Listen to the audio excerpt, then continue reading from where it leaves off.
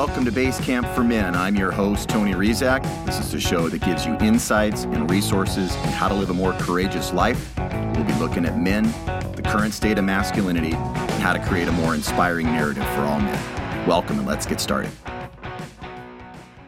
Hello, Base Campers. I hope you're all doing well. We've done quite a few episodes about or alluding to the changing of the guard here on this planet, a reorganization of its structures and ideas. Not the Great Reset, as Klaus Schwab, Bill Gates, and others at the World Economic Forum would have in store for us. To be succinct, they have all sorts of new ways of reducing our population and enslaving humanity in sometimes clever, but mostly really obvious ways. No, the reorganization we're talking about is along a much more humane path, the open path, as my guest today calls it. And it is a path of cooperation, gratitude, and inspiration amongst all of us good humans, no matter your age, sex, status, skin color, or political affiliations. We have bonds that are much deeper than that. Are you following me? And people seem a bit uneasy right now, and for good reason. Most are reaching for resources to help discern truth from the noise, and man, is there a lot of noise right now. Hang in there, base campers. It feels like we're on the precipice of about 3 to 5 major world events that will be coming at us, ones that we will talk about for years and decades to come. And we will be here at Base Camp to do our part to help discern and make sense of what's going on, and offering an alternate perspective, if that's helpful to you. A perspective that is perhaps a bit more uplifting and pro-humanity. There seems to be a new future that is calling for us, one that is not dependent on our past or any preconceived notions. It's not confined by any religion or even any myth. There's something emerging in humanity, a recognition, perhaps, an inner knowing and strength in our respective missions. Before we get to our interview, I'd like to express my deepest gratitude to you for all of the ways that you serve our tribe, the 1,001 ways that you show up as human, warts and all, and for all the ways you let go of things that no longer serve you and therefore no longer serve humanity. I see you, and I know how far you've come on your hero's journey. Thank you, Base Campers, and enjoy the interview.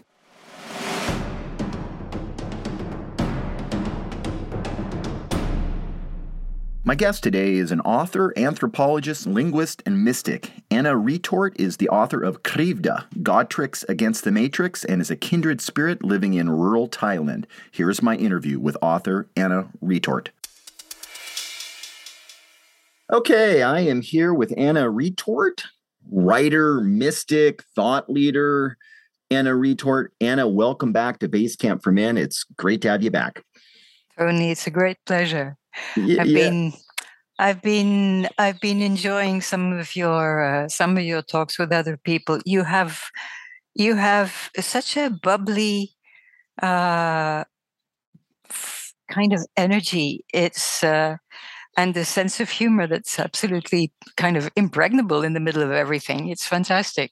Oh, thank you. Very happy to be back. Yeah, I appreciate that. I've been thinking about you. You know, I've kind of learned to trust my intuition when it comes to if I'm starting to think about a guest. And you and I did a 2-part episode last time around Krivda, the book that you wrote, which is fantastic. I was getting into it again last night. But I was thinking about you and I was like, oh, I got to do another episode, even though I wasn't like, you know, we're going to do it about this and you were game. And so I was like, okay, let's do another one. And I thought of great first question is like looking through the lens of Krivda, crooked truth. What are we discovering right now? What are people discovering? What do you think people are realizing maybe now that they didn't know the last time we spoke, which was several months back? Like what seems to be emerging? What's the edge of the awakening? Maybe you and I can compare. You can say what you're seeing over in Asia, and I can explain maybe a little bit of the edge or the awakening that I'm seeing all the way on the West Coast here in the States. Well, I think, the same thing that is happening in the States is happening elsewhere. Mm-hmm. In Asia, the cultures and the political cultures over in this part of the world are much more controlled, let's say. Mm-hmm. And I'm not going as, I don't even need to, mention the case of China. Mm-hmm. Basically, Asians have an acute sense of the need for social cohesion and stability. Mm-hmm. And so, what goes on in private conversations, it's not externalized as it is in America. I mean, Mm-hmm. even if I compare Europe to America, Europe, the conversations are happening, but they're not. You don't have this huge landscape of alternative seekers and speakers and podcasters and summit organizers and things like that. It really is something that's very flourishing in America now, and there's nothing to compare to it, worldwide. So, here where I am in the big city, most people are still wearing the mask. Mm-hmm. All the other requirements have been dropped, but exactly like everywhere else, or most everywhere else, you've still got all the advertising, encouraging people to get their nth, fourth, fifth, sixth, or whatever it is, booster, or the next bivalent thing, or whatever it is. And on the other hand, it's still a traditional culture, and people know that they can use their plants and herbs. And Right. so a lot of people do stay with the plants and herbs, but it's all very private. Most of this does not get out into the public arena. So it's much more difficult to gauge than out where you are. Right, right. One thing I'm seeing is people, there's a group, myself included, that was sort of questioning a lot of the rollout of the vaccines and was questioning the whole COVID narrative. And, depending on where you lived, I live in Seattle, so I was one of the real minorities of somebody that was outspoken about it.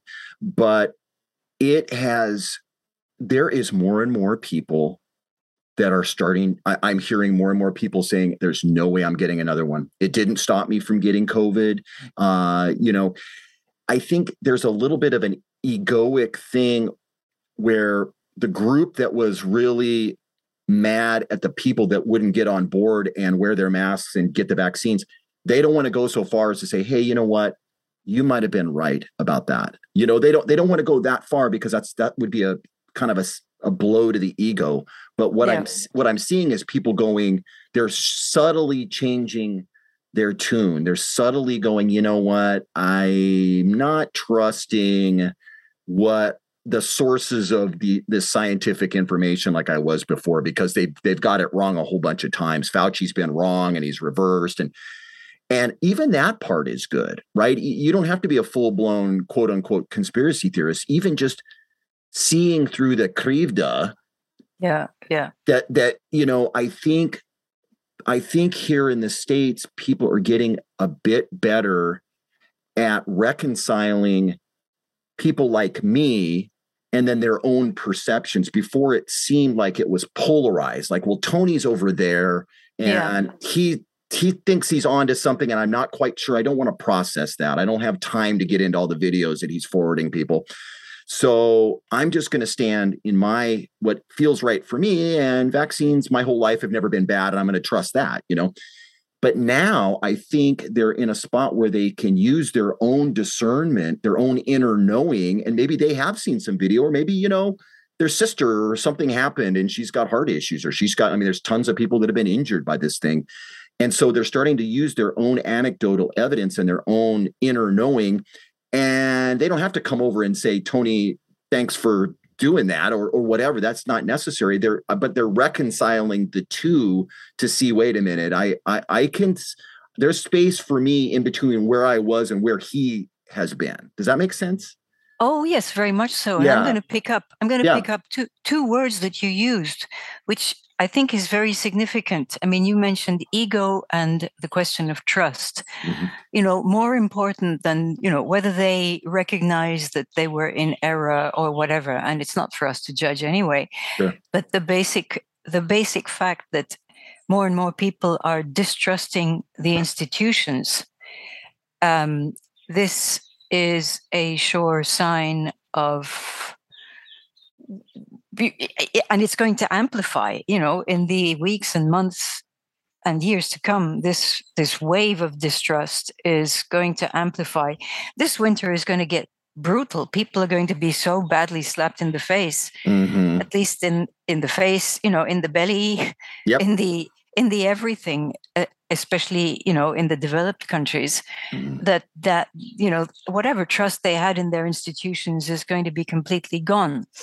Now, what are they going to turn to Tony and make Tony become their guru? I don't wish this for either Tony or for any one of them. You were also mentioning that they would go to their inner knowing. Now, when people have been relying on whatever it is, on the institutions, on the political, the economic, the etc. setup, and they are suddenly having to discover that they cannot trust them. What do they have that they can trust? And then you mentioned the ego aspect.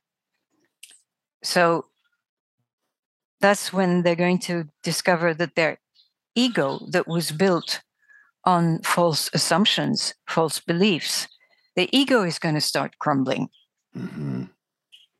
And it's going to be flailing about like crazy. Yep. And this is where, apart from all the prepping advice and, build community and this, that, and the other, people are going to have, Tony, some people have been saying that this whole thing that is organized by the WEF and by the powers that be, it's a great initiation of humankind. And the assumption in that is, of course, that the initiation is into the New World Order, into transhumanism, into being the new form of slavery that they're organizing for us. But actually, when your ego falls apart like that, and everything that you relied upon reveals itself to be unreliable, your initiation is going to be in the dark night of the soul. And so that can be phenomenally, evolutionary in a good way for people. Yeah. It can also be manipulated, if it reaches a certain point of despair and nihilism, then indeed they can be manipulated. Because, when you're initiated, you have to go through whatever the path. It can be a good path or a bad path, but you have to go through a certain, dying in inverted quotes process where something habitual about you has to die so that something new can come in. And that applies to, going into a dark path or going into a benevolent path. And do you think I had a question? I don't want to miss it. Do you think, my wife and I were talking about this, could it be that there's, we talk a lot about frequency and vibration and how that creates different realities, that you could have a completely, almost like a sound vibration, that there would be a different, music available in different octaves of sound, in vibrations. There's different, because sometimes I'm feeling like, it looks like sometimes when I look out there, I see Klaus Schwab and I see the WEF and the globalists, and it seems like they're well on their way. But then I can look over here and I see unbelievable, like the creation of Bitcoin, like sovereign money that's not tied to the deep state and any of the old guard, and all these structures are being built that look beyond like a higher vibration structure. And so, and I see the same thing with certain people. Like some people can't see certain things that you're like, that's weird that I was talking about that, but they don't, they have no relationship whatsoever. It's almost like they can't understand whatsoever what I'm talking about. And then I can talk to another person and they're like, oh my God, it's like they're finishing my sentences and they really get it. And it's like, is there going to be almost like a bifurcation? It sounds weird because we're so used to thinking about the world being one kind of consciousness. We've got sociopaths like Bill Gates, and we share that, with all the good mystics and the good people and the heart-centered people all over the planet. But could it be that it's like there is going to be kind of a split? You see that a little bit in some of the New Age talk, but I wanted to ask you about that. Like, how do you feel about the idea that there could be a split, and it's kind of a vibrational frequency split, almost like Tesla talked about? How does that jive with what you've discovered or what your intuition is about it? Oh, I mean, the bifurcation, it's palpable, Yeah. It's, and there are those, in the truth seeking communities who say, well, like we all have to be saved or nobody will be saved, and there's the whole thing of where we go one, we go all. Yep. That's, on the one hand, it's a nice thought, but it's also very reminiscent of collectivism. Right. It is. Yep. And so, we are individual souls going through our journeys and going, as Jung would say, into greater individuation as souls, not necessarily as individual human egos, but as souls. And it is that individuation that enriches the tapestry of the universe out there.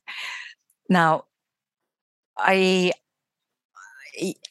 don't see any other way than a bifurcation. It's just, some, you've got some people who are very vocal on the internet talking about how great the transhumanist thing is going to be. Yep. Well, okay, that's your path. And it's definitely not going to be my path. So we're obviously going to go different ways. Yep.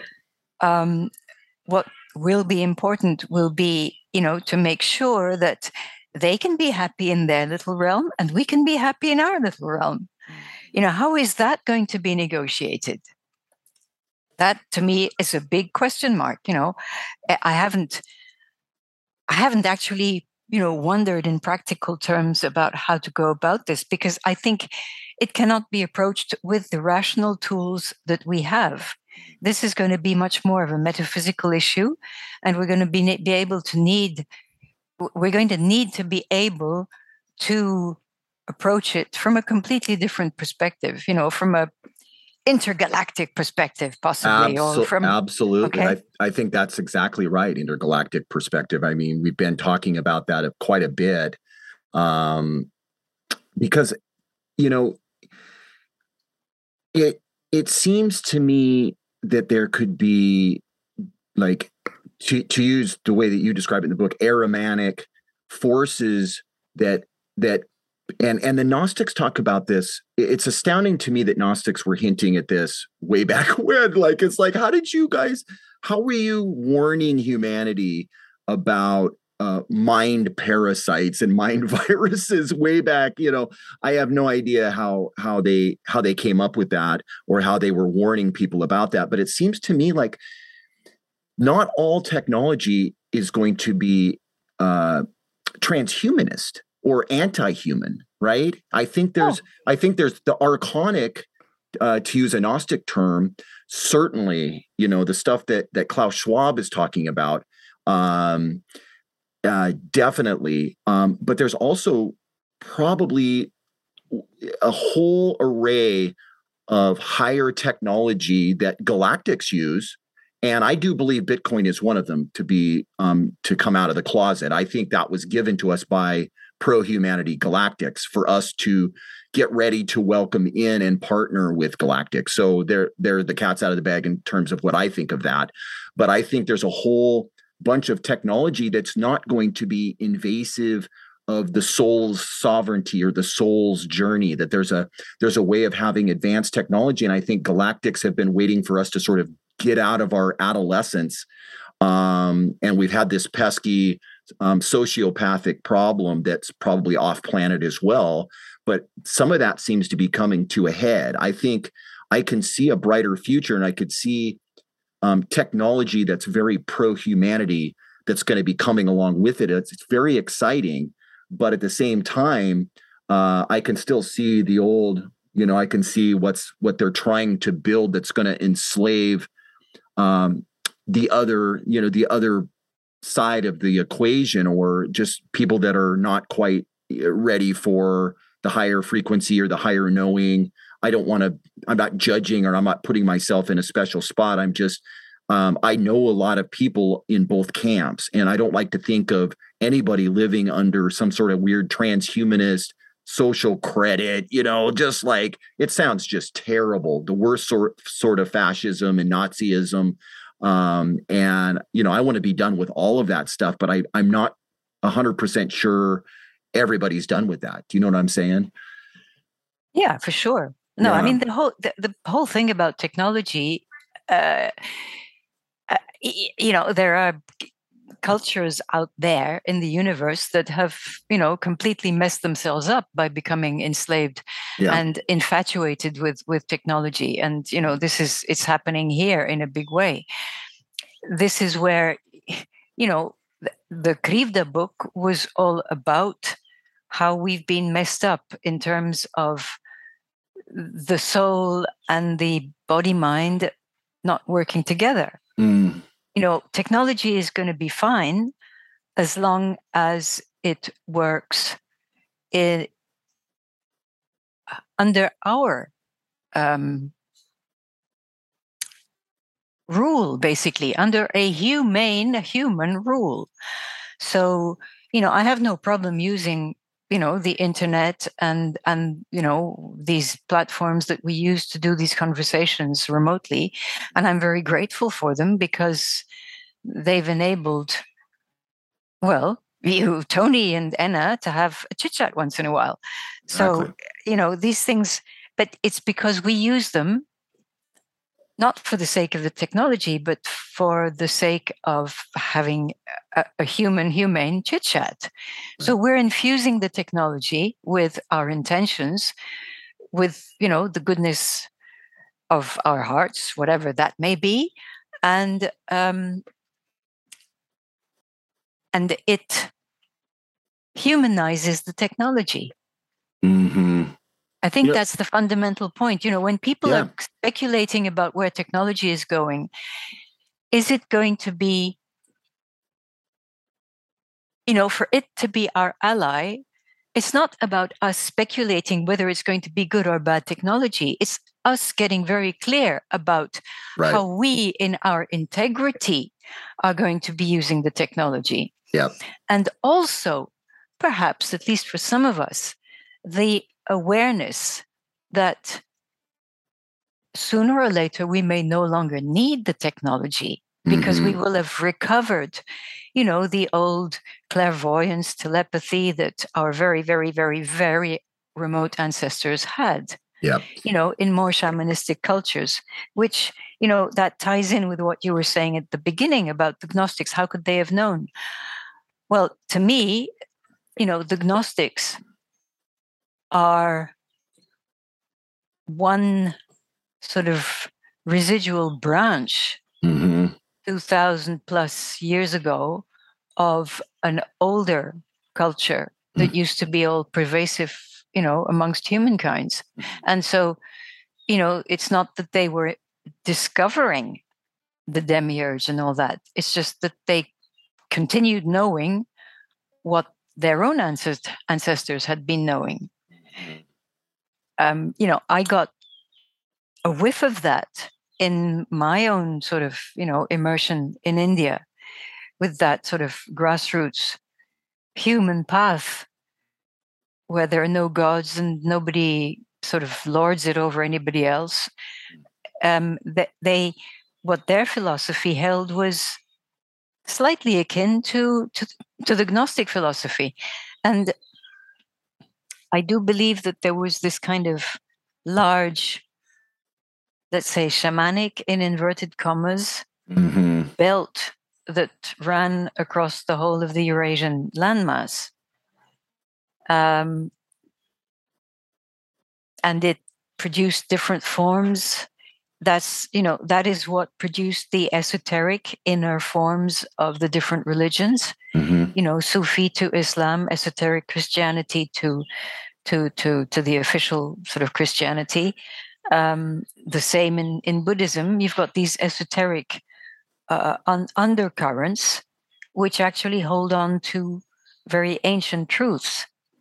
Mm-hmm. Mm-hmm. And so, that's how I see the Gnostics sort of fitting into that landscape. I took something out of Krivda, and I'm going to read it to you. You wrote, quote, "Theirs is a sophisticated parasitic reality centered on control, a closed mentality that deludes us into false safety. But we can choose to step out into the open way. Deep inside every human, something somehow remembers a space-time before the gods." I really love this, but I wanted to ask you about what is, for you, what do you mean by the open way? What's an open way relative to the control mechanisms that you see on this kind of hierarchical power structure that we're so used to seeing? Well, the open way is, well, you can take out, you can bring up all the usual cliches of cooperation versus competition. Mm-hmm. Because, of course, when you've got a hierarchy, you've got a vertical model. Well, people are going to compete to climb up the rungs of the ladder. And it's easier to, they discover, they've discovered historically, and the gods have taught them also, that it's easier to compete effectively as a crook than as an honest person. And the honest person basically isn't really concerned about climbing the rungs of the ladder, because it's more about conducting a life well lived with nature and with your fellow humans.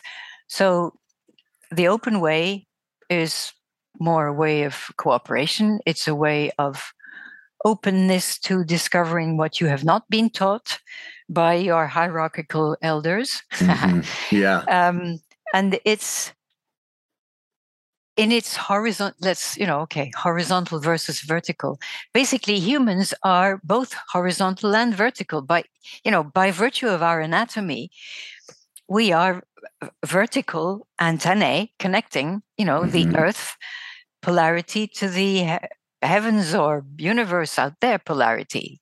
So we've got the vertical in us, but it's not a hierarchy. That's what people miss. They, and because of that, you've got this whole business of ascension. We have to ascend, which tends to imply that down here it's low, it's lowly. Right. Yeah. But you look around you at nature, I'm sorry. It's spectacular. Yeah. It's not lowly. Yeah. So if you just open your eyes, your eyes open are going to tell you, they're going to show you what nature is teaching you, what this planet is teaching you. And that's the other great thing that the Gnostics brought into the picture, is basically, okay, apart from the whole business of being a fallen goddess and of having made a mistake and having given birth to Yaldabaoth and all that, they are reintroducing the feminine principle in a very big way, and acknowledging that this feminine principle is materialized in this physical form as this planet called Sophia. And this materialization in our day and age, well, we are now poisoned with the other duality and polarity of materialism versus spirituality. But this lady, the big planet, the big lady upon which we live, is this eonic super spirit that infused itself and condensed itself into matter. Now, if this isn't a reconciliation of matter and spirit, I don't know what can be. But when you approach the reality in which we live, and the reality of who we are as physical material beings living on this planet, the children of this planet, but also the children of the universe, because that's what we bring, in our soul. The souls that incarnate here encompass the universe. So we're a combination of the two. We are matter and spirit. And we have been playing along with the duality, the false duality imprinted into our minds, into our sense of ego, by centuries and millennia of divorcing the mind, the body, mind, and the spirit and the soul. But if we realize that, like our planet, we are spirit soul beings taking an incarnation here, an incarnation that is supposed to be the revelation, the revealing of what our souls have brought down here. Mm-hmm. Then you've got a bloody open path. Yes. Ahead of you. If you understand that, if you feel that in your bones, well, you're going to first of all, you're going to reconcile the material and the spiritual. You're not going to be taking care of just your body for maximum health and fitness, mm-hmm. or just your soul saying, oh, I'm looking forward to the day I can leave my meat suit behind. Right. Okay. You don't have to be polarized like that. Mm-hmm. You're going to recognize that mens sana in corpore sano, and that your soul is going to flourish if you take decent care of the body so that the soul can take care of the body. Mm-hmm. It's the reconciling and making the mind, bringing the mind into alignment with both the spiritual and the material parts of who we are and of who she is, this planet of ours. And then reconciling our conducting of our lives with the way she conducts her life. Mm-hmm. Because we're part and parcel of the same reality. So that's the open path, it's open because each one of us can express the particular genius of our respective soul spirit. Yeah. I feel so, were you finished? I'm sorry. We can manifest our individual genius in the way that is congruent for this individual that each one of us is. Mm-hmm. But we can also all be cooperating because our respective individualities and individual manifestations of who we are as soul beings are here to cooperate amongst ourselves and with her. Mm-hmm. That's it. Yeah. I love what you're saying. Well, I hope you enjoyed our interview with the always interesting Anna Retort. I love what she said about how we're all going through an initiation right now into a sort of dark night of the soul. I agree, and the theme of initiation as a framework works well for us here at Basecamp. What resources will the hero reach for during his or her dark night? What part of the tribe of humanity will hold the light and the way forward? This is all unfolding in perfect time. And since we're talking about Sophia and the divine feminine, my blessing and wish for you this week is that you all get out and enjoy the unbelievable splendor that is our natural home. Enjoy, Base Campers, and we'll see you around the fire next week.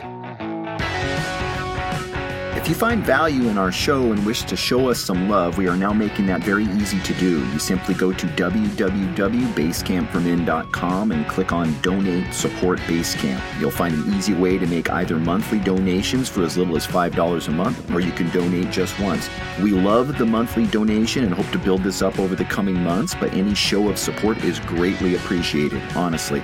Thank you for your support and for helping to keep Basecamp as a resource on your hero's journey.